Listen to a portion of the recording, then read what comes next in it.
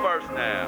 I stand amazed in the presence of Jesus the Nazarene, and wonder how he could love me, a sinner condemned unclean. How marvelous, how wonderful, and my song shall ever be. How marvelous, how wonderful is my Savior's love for me. On the second now. For me was in the garden, he prayed not my will but thine. He had no tears for his own grief, but sweat drops of blood for mine. How marvelous, oh how wonderful, and my soul shall ever be. How marvelous, how wonderful is my Savior's love for me. On the last now.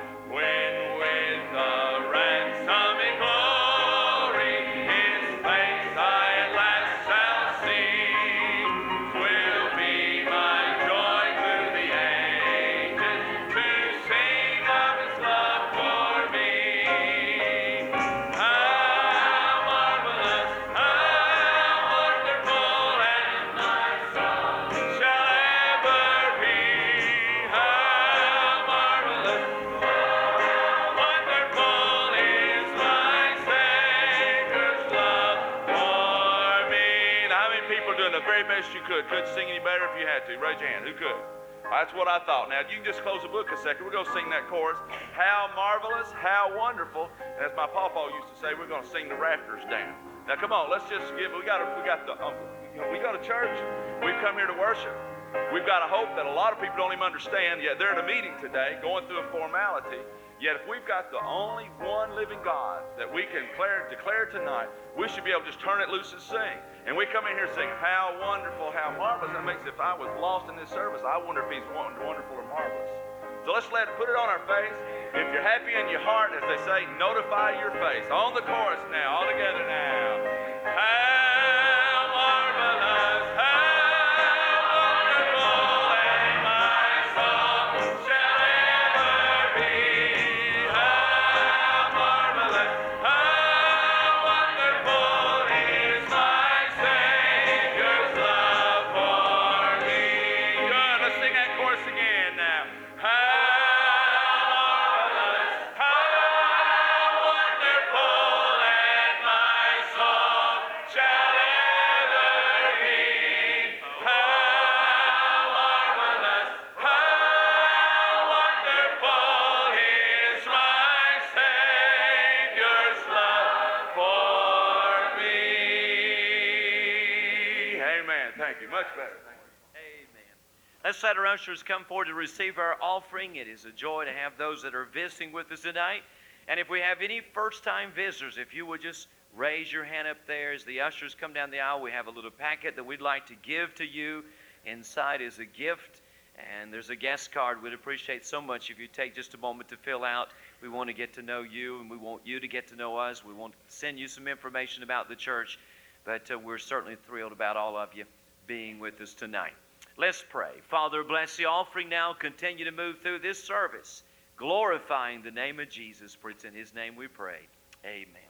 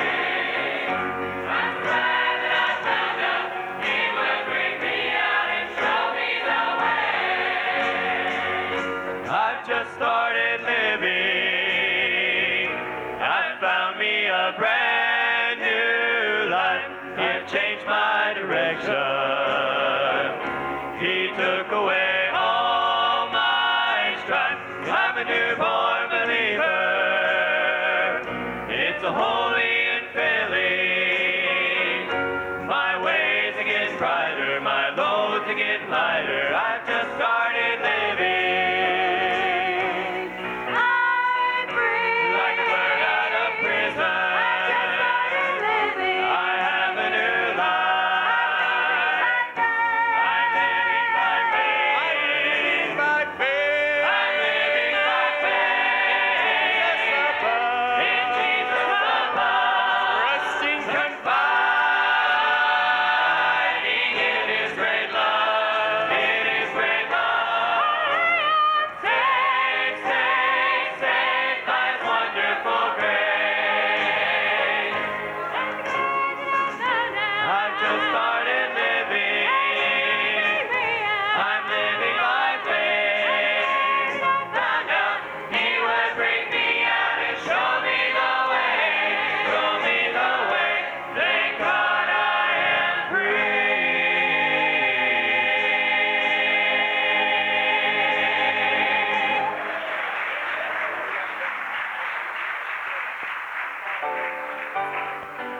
It's our opportunity to find those visitors with us tonight, and we do have them. Locate them. Make sure you shake their hands off. Amazing Grace, how sweet the sound. To get out and find our visitors in the balcony all around. Make them feel at home tonight.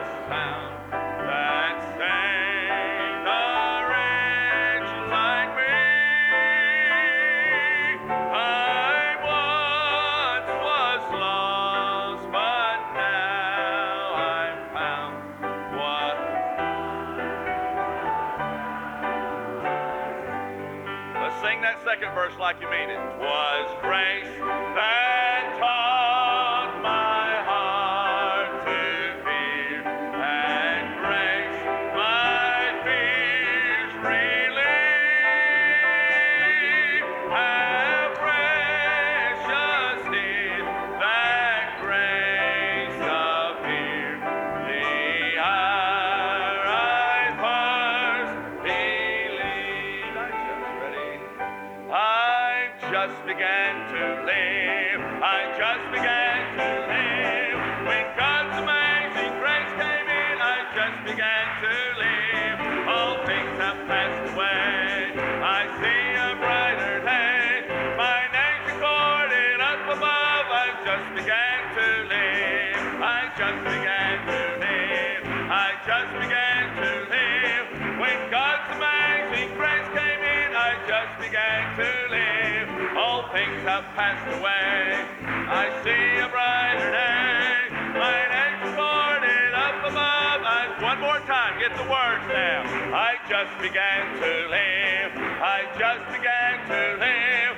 When God's amazing grace came in, I just began to live. All things have passed away. I see a brighter day.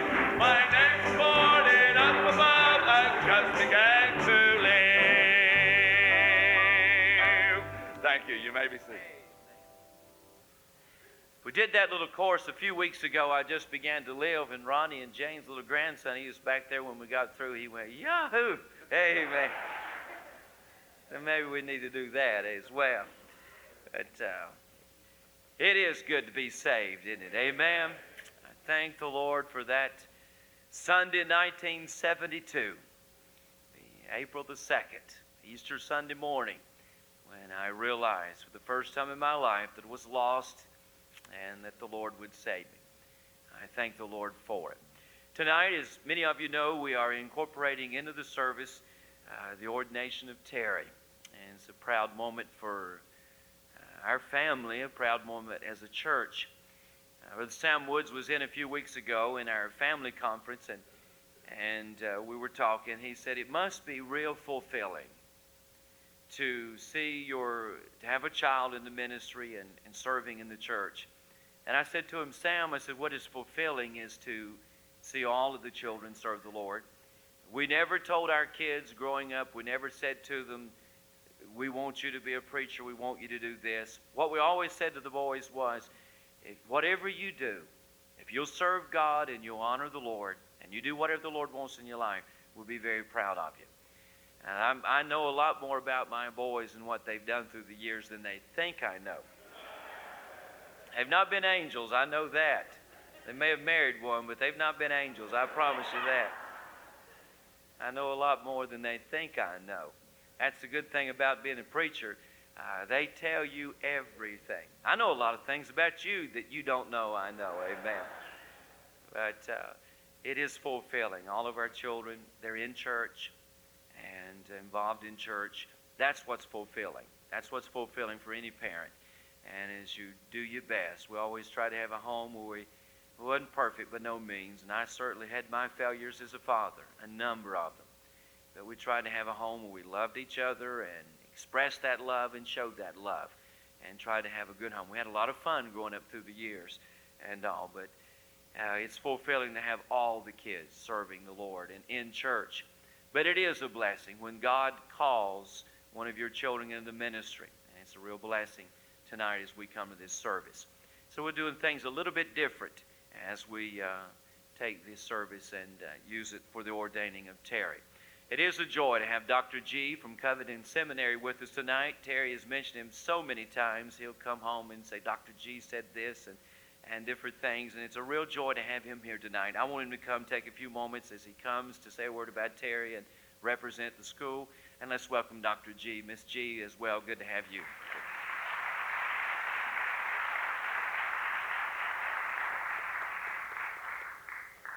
Well, I'm not going to tell you anything about Terry that the rest of you don't already know. But I want to thank you for inviting me, Pastor, and Terry, to be a part of this auspicious occasion. And he wanted me to say a few words about Covington Seminary and the work there.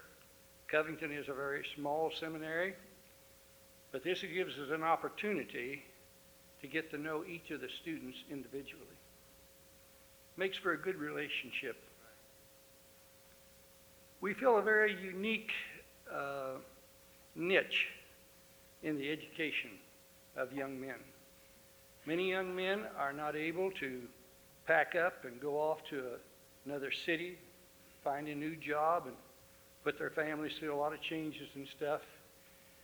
And Covington gives them that opportunity to still get an education and remain at home or on their job until the Lord finally puts them where He wants them.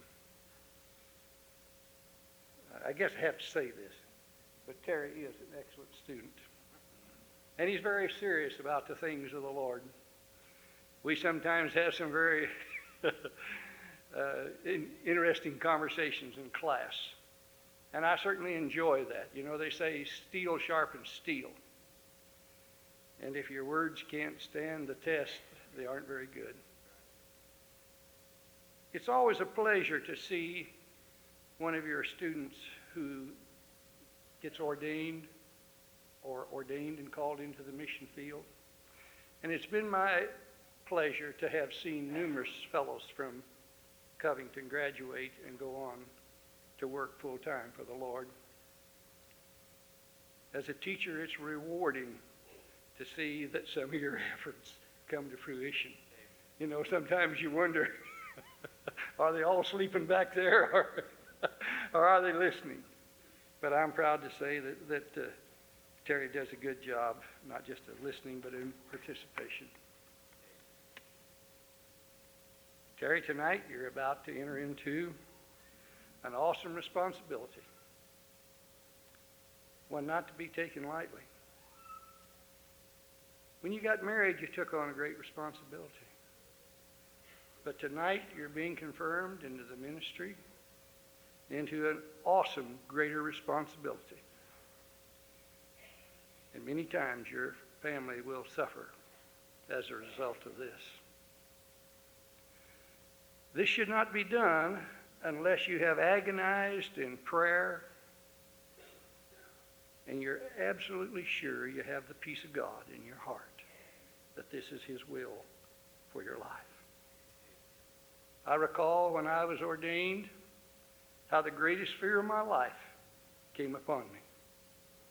I thought, Lord, what have I gotten myself into? And then you get to thinking about the responsibility that comes with it, the people's lives that you should affect rightly. Will I fail? Or will I be the good servant? I know in a few minutes that you're going to be given the charge and ordained. And I want to quote 4 verses of New Testament Scripture to you, which may be repeated in the charge, and if they are, I ask your indulgence for the repeating of them. If you have your Bible and you want to look, it's in 1 Timothy chapter 4. We'll start there. 1 Timothy chapter 4 and verse 6. If thou put the brethren in remembrance of these things, thou shalt be a good minister of Jesus Christ, nourished up in the words of faith and of good doctrine, whereunto thou hast attained. Then turn to chapter 6 and verse 20.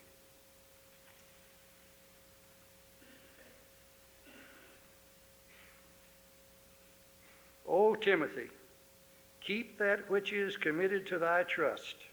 Avoid profane and vain babblings and opposition of science falsely so called. And then the last one in 2 Timothy 1:13 and 14. Hold fast that form of sound words which thou hast heard of me in faith and love which is in Christ Jesus. That good thing which was committed unto thee by the Holy Ghost which dwelleth in us. Again, thank you, Pastor and Terry, for an opportunity to participate in this.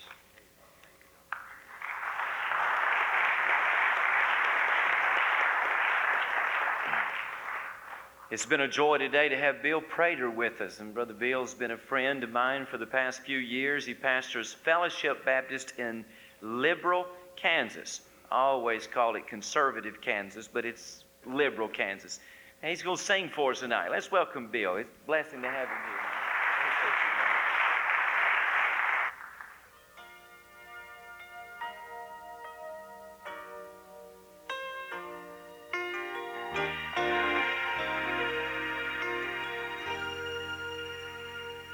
It's my desire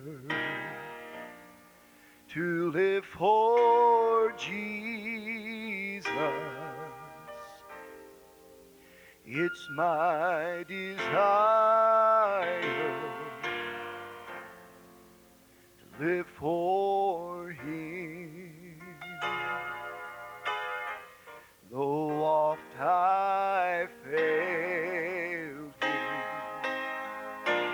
and brought Him much shame, it's my desire to live for Him. It's my desire to help someone today, someone who might fail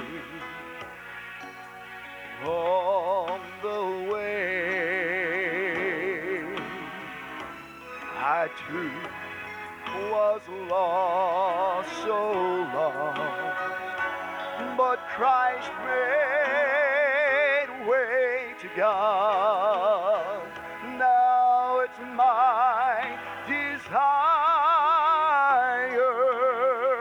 just to live for Him. If you could see where Jesus brought me from to where I am today, then you would know the reason why I love Him so. Now you can take the world's wealth and riches. I don't need earth's fame. It's my desire just to live for Him. If you could see where Jesus brought me from to where I am today, then you would know the reason why I love Him so. Now you can take the world's wealth and riches. I don't need earth's fame. It's my desire. It's my desire. It's my desire to live for Him.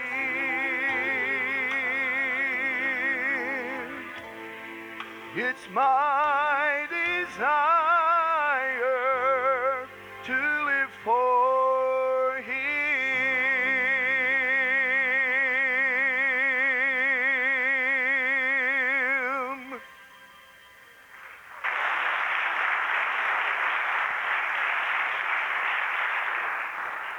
Oh man, I hate these preachers that can preach and sing and do it all. Amen. Oh, what a blessing. Appreciate Brother Bill. I want you to turn to 2 Timothy chapter 4. 2 Timothy chapter 4, and I want to just point out a few things tonight from the Scripture, and I'll be brief in doing so. I never ordained someone that I don't remember my own ordination and don't remember the early years of my ministry and recall so many things. Of course, I was 16 years old when I got saved. Shortly thereafter, the Lord called me to preach on a Sunday night. People often say, how do you know the will of God? I tell you how you know the will of God. Just submit yourself to do anything God wants. He'll show you what He wants for your life. I went to the altar on a Sunday night in July of 1972, right after I was saved. And my Sunday school teacher knelt beside me. You've heard me tell this before. And he said, what can I pray with you about? And I said, I want to give my life to the Lord. I want to give everything to the Lord. And God knew I meant it. And I can't explain it, but I knew when I got up that night what the Lord's will for my life was. On Tuesday night, I surrendered the Lord after I left work and gave my life to the Lord to be a preacher and to serve God. I remember that night, I remember I pulled off the side of the road, got on my knees, and I said, Lord, I'll do whatever you want me to do. If you want me to be a preacher, I will. I cannot describe to you in the words the joy that filled my heart that night. I cried for a minute and shouted for a minute. I come out of an old-fashioned shouting church, and you didn't have to sing 9 stanzas of Amazing Grace to get us fired up. Just mention Jesus. We's gone, amen. But the joy filled my heart. I'd cry for a moment, and laugh a moment, and shout a moment. Went to the house, got home about 1 o'clock, didn't get off work till about 12. And I pulled in the driveway, and I was having a time, just rejoicing. Mom, the light come on. Mom walked out, and she said, what's wrong? And I said, Mom, guess what the Lord has called me to do? And she said, what? I said, He's called me to preach. Now, this is exactly what she said. She said, Ken, have you been drinking? No, that's exactly what she said. I remember I got my brother up. He's 13 months younger than me, and we got him up. We drove to the preacher's house, and it was probably 3 o'clock in the morning before I got into bed. But there was a joy about knowing that I was doing what the Lord wanted me to do. And then, of course, the first opportunities, it was a couple of years before I ever had my first opportunity to go out somewhere. I still remember the first time I ever got to go to another church and preach. I was so excited. Worship Point Baptist Church in Lenore, North Carolina. And I'll always cherish that place. Brother Benny Green was the pastor. Invited me to come on a Sunday night. I thought I was Billy Graham. I really did. I got to go to another church. And so I had very few opportunities. But then there was a day that the Lord put us in His will again. And my wife and I have just got married. In fact, I asked her to marry me the night that I settled in my heart where the Lord wanted me to go to school. And she'd been asking me for months to pray about asking her, so I finally did and surrendered. But all through these years, I think about so many wonderful times. When we were dating, she'd go with me to some places. I remember I had one opportunity where I got to preach in a church down near Fish Springs, Tennessee, which is down between Boone and Elizabethton. Got to preach on Sunday morning. And then I had to drive all the way up into Virginia for an afternoon service. And I was so excited getting preached 2 times on Sunday. And so went down to this little church down there on the lake and preached on Sunday morning. The pastor that I was preaching for pastored both churches. And so he was not at that church that Sunday morning. So I preached for him, then drove up to where he was having services on Sunday afternoon. A little block church, a little bitty block building, little bitty thing. It was different. It was different. And, of course, in my enthusiasm in those days, if it moved, I shot at it. If it raised its head up, I cut it off. But I remember saying something that night, or saying something that afternoon about talking in tongues. I don't even know what I was preaching on. Probably preached on the second coming, but if I was preaching on the second coming, I'd say Jesus will be coming back, and He won't be talking in tongues either. I'd get that in somewhere. But I said something about it. After the service, this fella come up and grabbed me by the arms, and he'd had a spell in the service, and he said, I need to talk to you, young man. And I was 18, 19 at the time.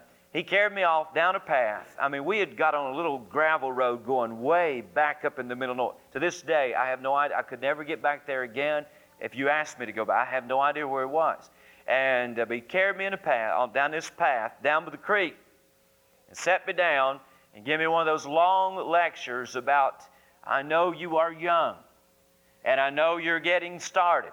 And I know you don't understand everything. And he lit into me about what I had said about talking in tongues. Well, just for your interest, I hadn't changed my mind one lick these 27, 28 years, amen? But I sat there and listened to him, and I thought, I am about to get shot down here in the woods by this fella. Sherry, she's up there. She had no idea what was going on. But I've relived a lot of those experiences and whatever like that. It's a blessing. And I thank the Lord for it. I'm looking forward to all that the Lord has for Terry in the days to come. Would you stand as we honor the reading of His Word 2 Timothy 4. I want to just share with you a few things tonight about the preacher. Simple things, and I'll give them to you briefly. I give them to Terry just to remind him, so he can always remember this night what it's about, and as well to challenge all of our hearts. 2 Timothy 4 and verse 1. The Scripture said, I charge thee therefore before God and the Lord Jesus Christ, who shall judge the quick and the dead at His appearing and His kingdom. Preach the word. Be instant in season, out of season. Reprove, rebuke, exhort with all long suffering and doctrine.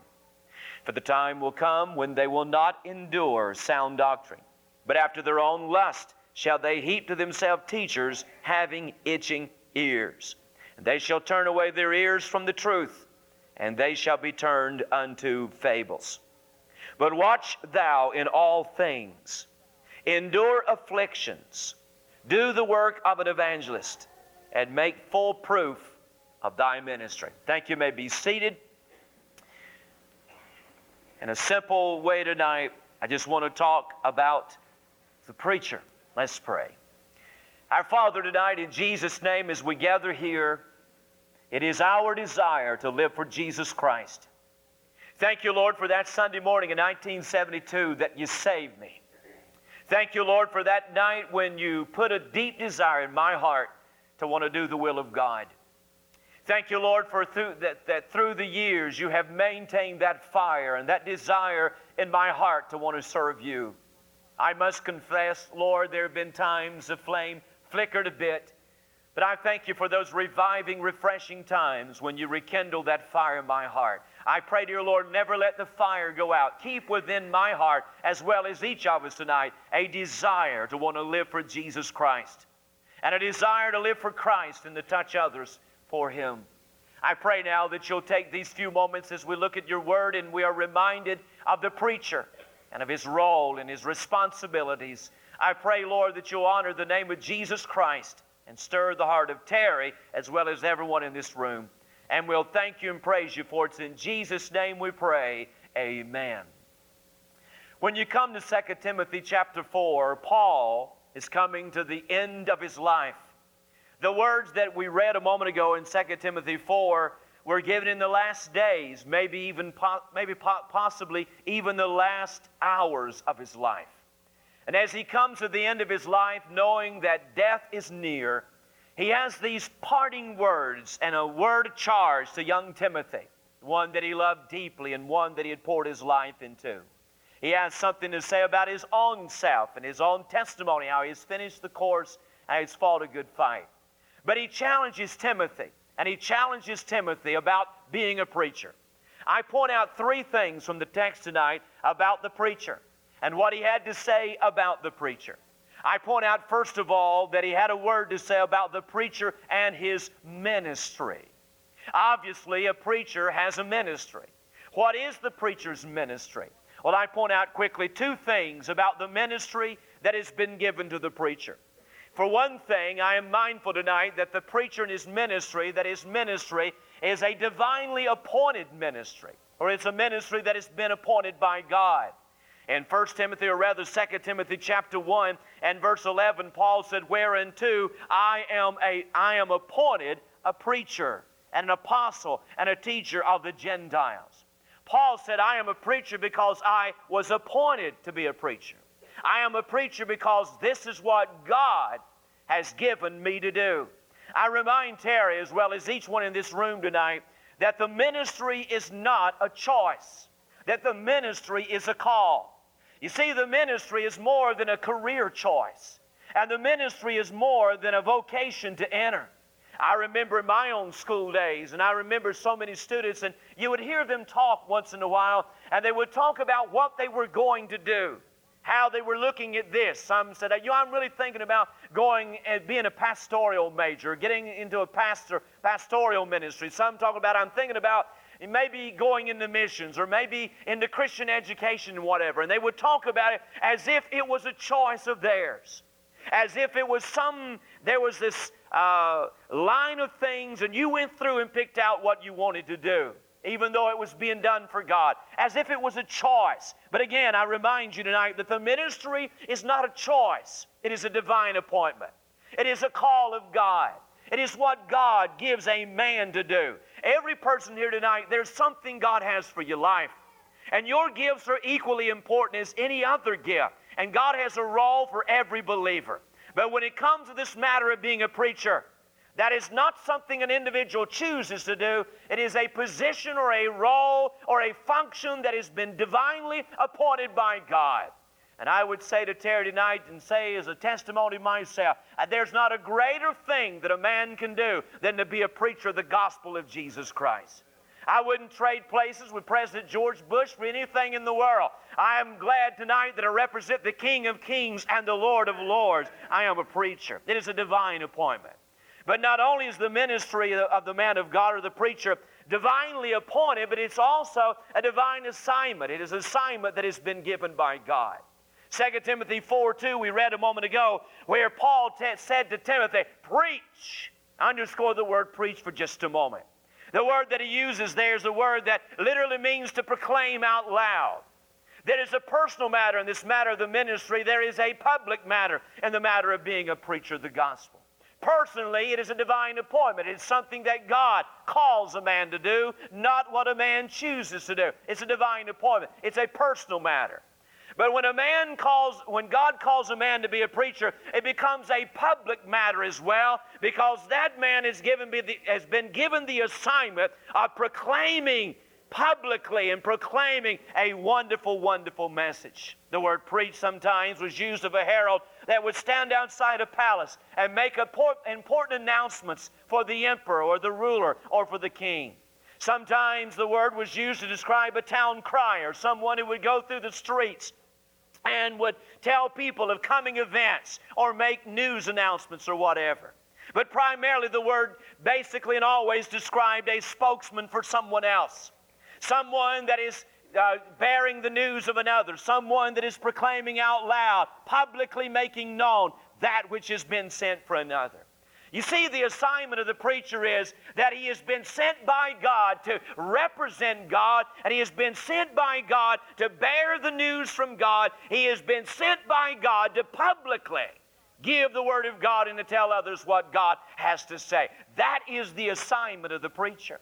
Now, sometimes we have our own ideals what a preacher is, what he's supposed to do. From our different traditions and backgrounds, we have an ideal that a preacher should be this and he should do that, and how he ought to do this and how he ought to do it that way. But the bottom line is this, that the assignment of a man that has been called by God, a man that has been appointed by God, his assignment is basically this: preach. He is to be a herald of God's Word. He is to be someone to announce, this is what God says in His Word. He has this divine assignment. See, sometimes when a preacher preaches, and he doesn't do it intentionally, it's not my goal or ever my intention to ever offend somebody. I've often said, I do not apologize for my position, although often I may have to apologize for my disposition. It is never my intention to offend someone, but I want you to understand this, that if me or anybody else preaches the Word of God and it bothers you, don't come to us. The Word of God has to say. That is the preacher and his ministry. But there's something else I focus upon briefly, and that is not only the preacher and his ministry, but the preacher and his message.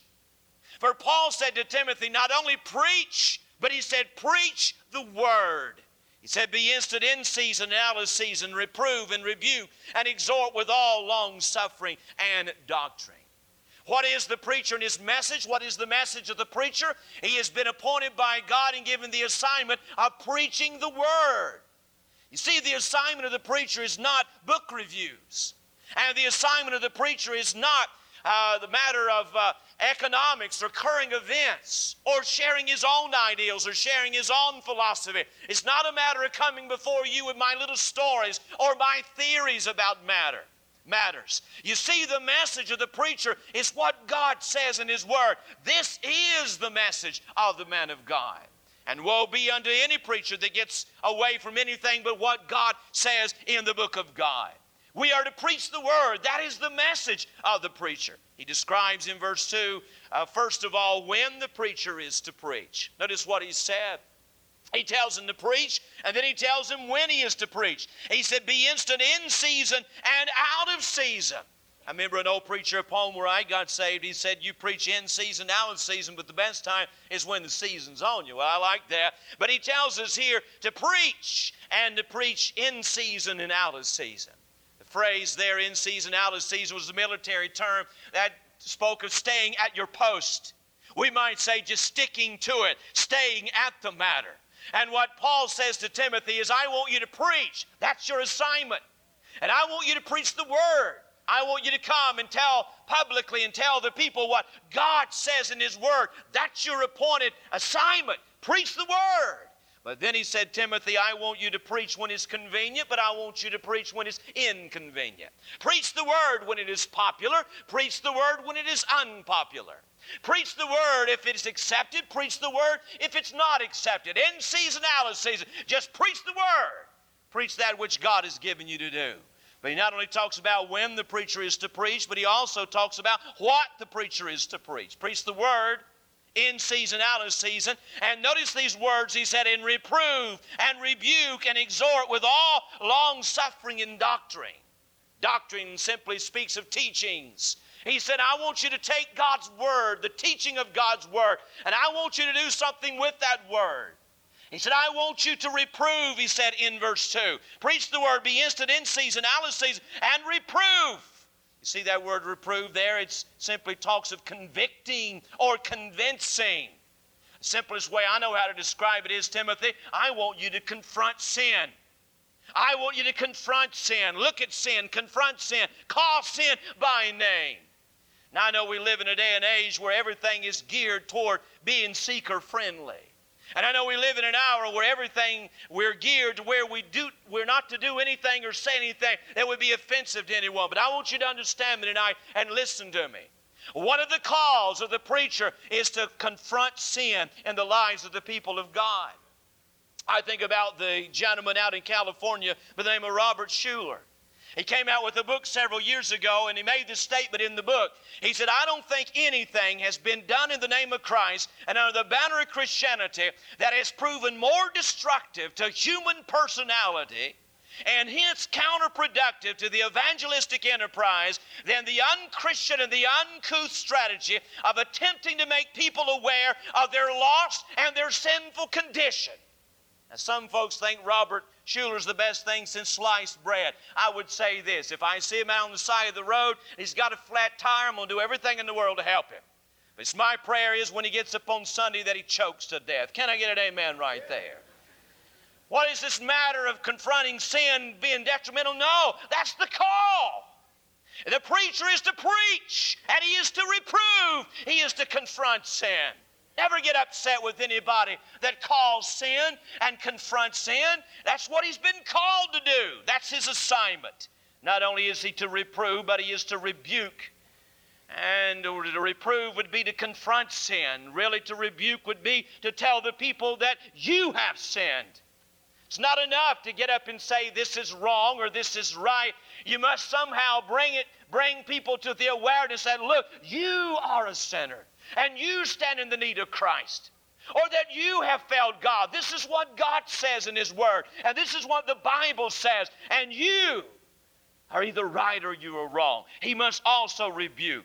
Someone says that he knows if anybody preaches that way that they're narrow-minded. And it will, Terry. Through the years you may find some that if you take a stand on sin and you preach against sin and whatever, that someone will say you are harsh, you are narrow-minded, you are dogmatic, and you're mean-spirited.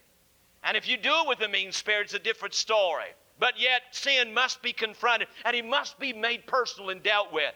I agree with Dr. R.G. Lee, who said, as to be narrow, I have no desire to be broader than Jesus. And Christ Himself, He dealt with sin. He said to rebuke, but not only was He to rebuke and to reprove, but also He was to exhort. That's the flip side.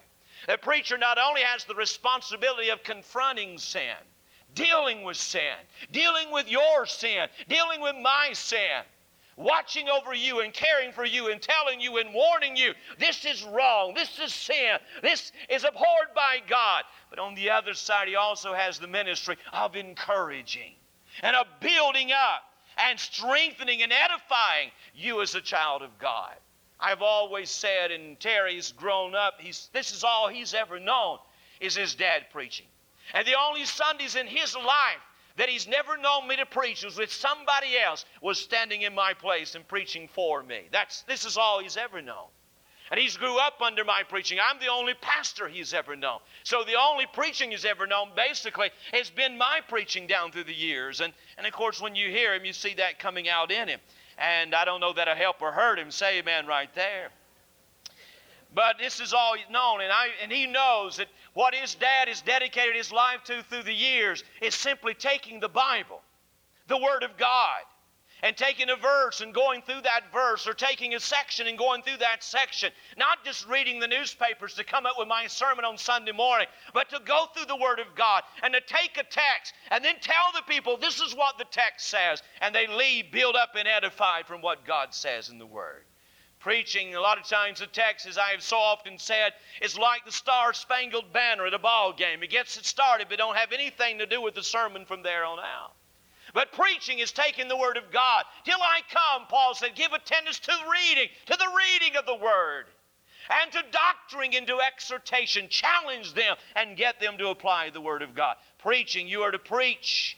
What you're to take and do with the Word of God is to build people up and edify them.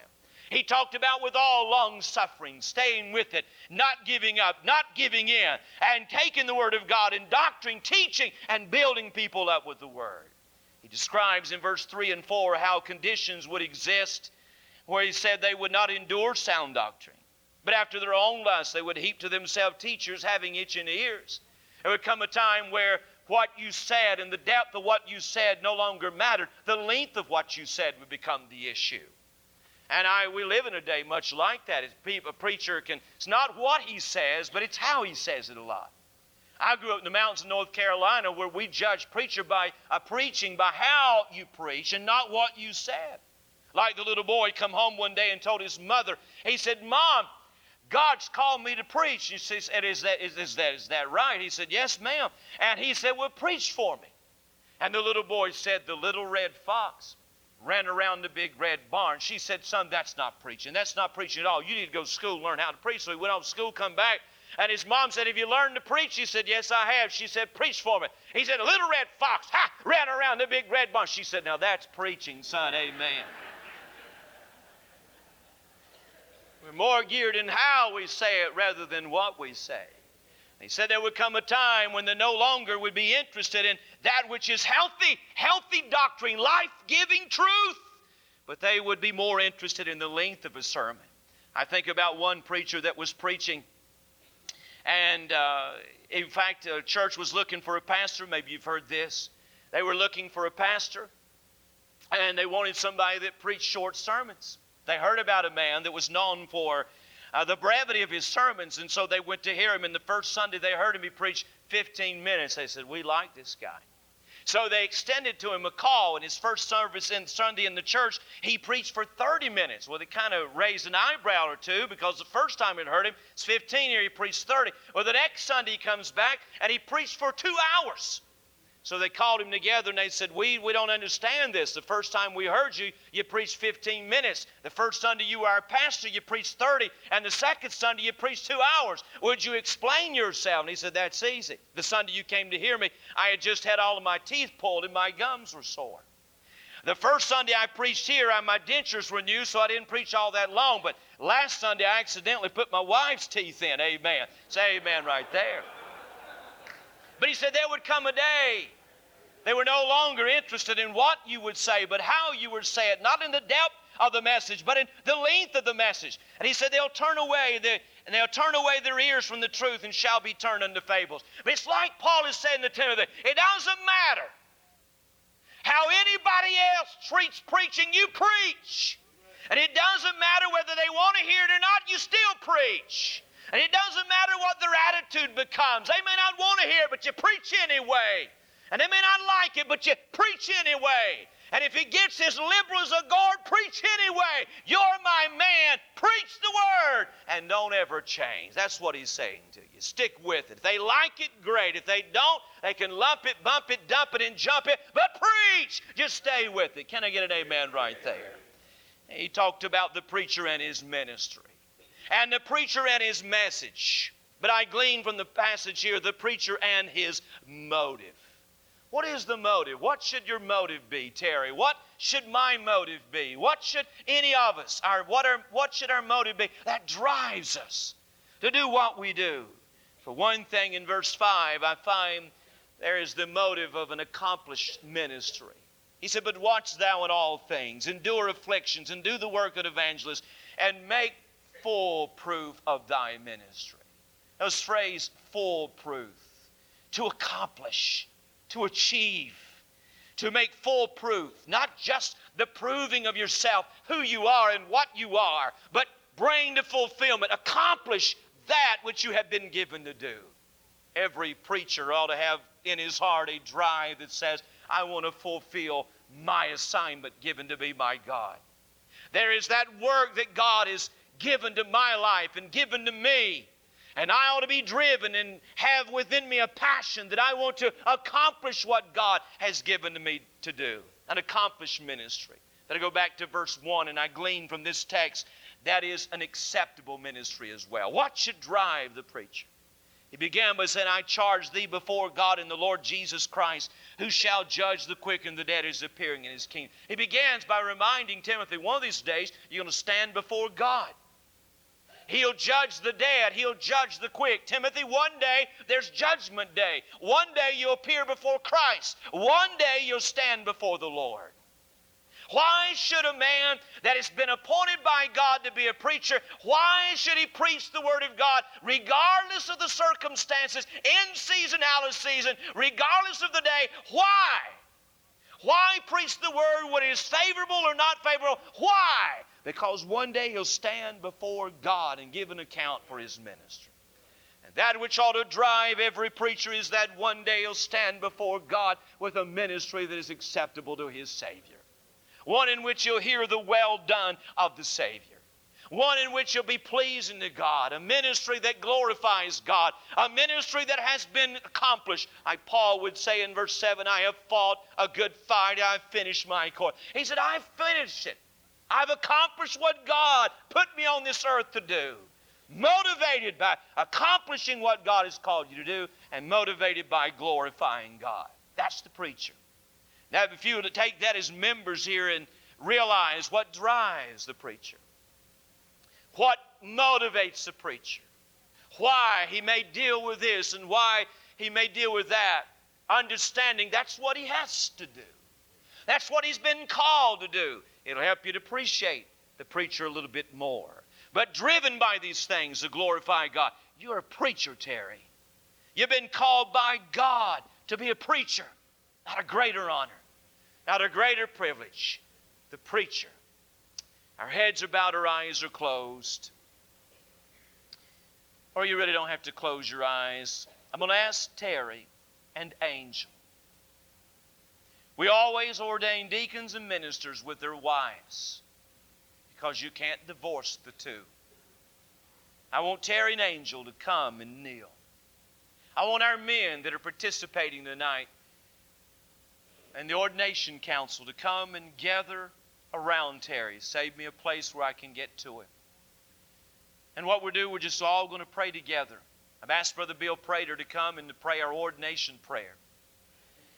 And we're going to lay our hands on Terry. As we said to Terry earlier, Terry, we lay our hands on you, Temple Baptist Church, and each man that's participating is saying publicly that we believe that you are called of God.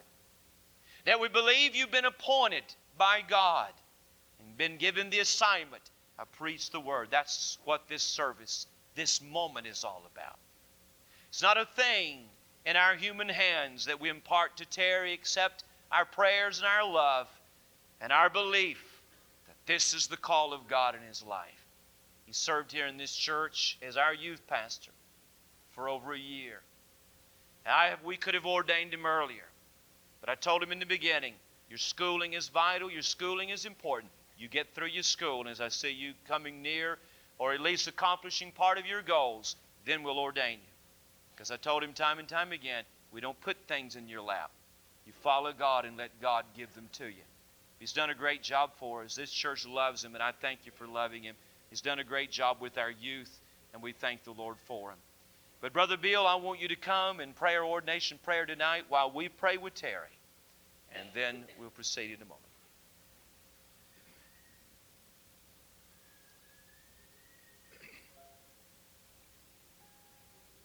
Let's pray. Heavenly Father, tonight we thank you from the depths of our hearts for reaching down and touching the heart and the life of another young man.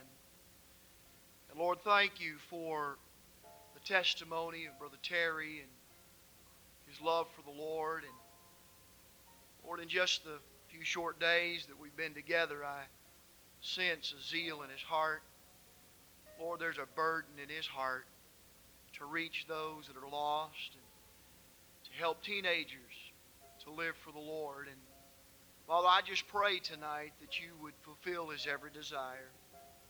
God, I pray tonight that every time he stands in the pulpit, that you would anoint his lips. God, I pray that you would bless his dear wife and family. And Lord, if there's anything that the devil would want to do, it would be to destroy his ministry by destroying his home. And God, tonight we stand here as men of God. And Lord, we pray a hedge of protection about Brother Terry and his family. And God, I pray that you would just bless in everything that he does. Lord, I pray that each and every day that his heart would beat with the desire to walk with God. And the Lord, he would burn in his heart to preach the word as he's been charged to do tonight by his own Father. And Lord, tonight we pray for Brother Terry, even the prayer of Jabez. The Lord, you would bless him indeed. God, tonight, however you decide to do, I pray that you would pour your Spirit out upon him. God, I pray that you would just pour your blessings out upon him. God, I pray tonight that you would enlarge his coast. God, I pray tonight you would expand his ministry, that over the next weeks and months and yea, even years to come, that he would find himself ministering to people in ways that he never imagined possible. And Lord, as he does that, I pray that your hand would be with him. Lord, if we've already prayed, and I pray that you'd keep him from evil. Lord, we live in a day of so much evil. Lord, I just pray that you would take this very solemn occasion. I pray that Brother Terry would never forget it. Lord, I pray that he would remember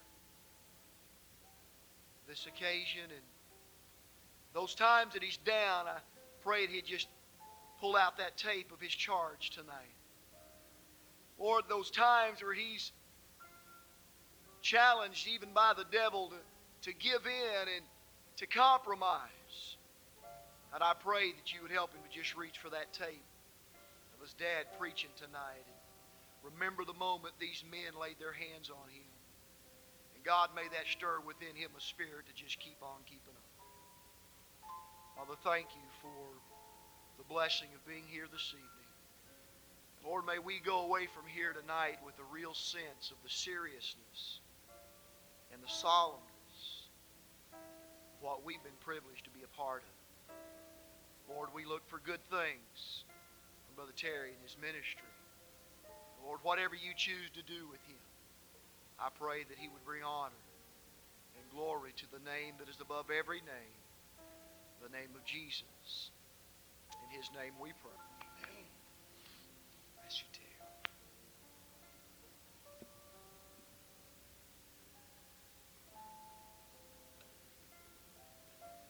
I remember so many things about our boys growing up. It was our custom around the house. If things were serious, I'd always say to the boys, meet me in the living room. If I ever, we didn't do that about maybe 4 or 5 times in their life. But if I ever said meet me in the living room, they knew it was bad. They knew they were fixing get a good one. We'd discipline Sherry, throw something at him and that kind of thing. But I'd always, if it was serious trouble, I'd say, meet me in the living room. Tracy, one night I remember Tracy, I said, Tracy, go to the living room, wait on me. And I'd usually make them go in there and sit about 30 minutes because they knew when I got there, they was fixing to get a beating of their life. But I remember I went in that night, I said, Tracy, I started talking, he spoke up and said, Daddy, before you say anything, I need to talk to you. I said, what is it? He looked at me and said, Daddy, I believe I need to get saved. I said, tell you what.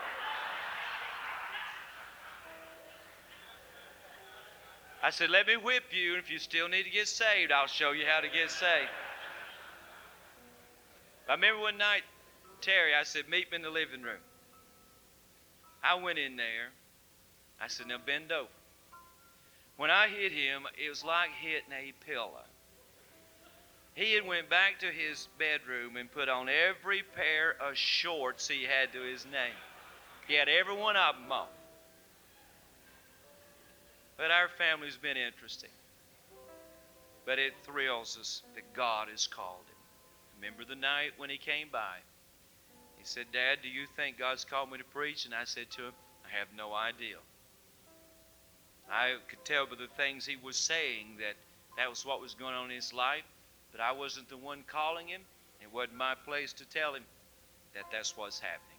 But I said, you an angel, you go home, get on your knees, take a blank sheet of paper, down the very bottom, sign your name, and say, Lord, whatever you want to put up here, we're going to sign our name. That means we'll do it. He called me later that night and told me what the Lord wanted him to do. That's all he wants you to do. Just give your life to him. Do anything. He'll tell you what he wants you to do. Brother Tommy, I want our chairman of our deacons to come, and he has a couple of presentations to make to Terry. Terry, you come up if you would.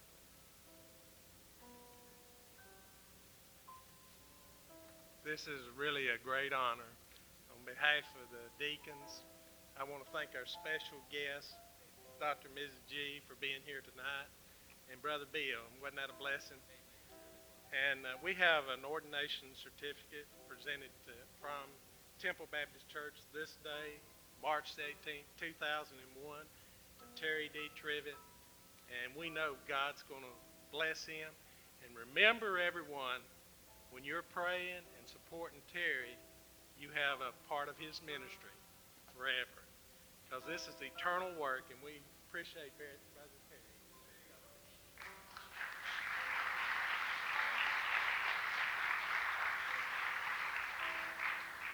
And it's real important that we present the Bible, a copy of God's Word. All these men signed this Bible, and I'm 50 years from now, Terry will be still preaching.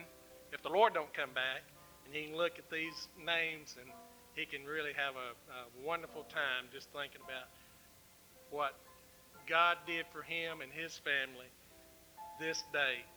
Thank you very much, and God bless you, Terry. We love you.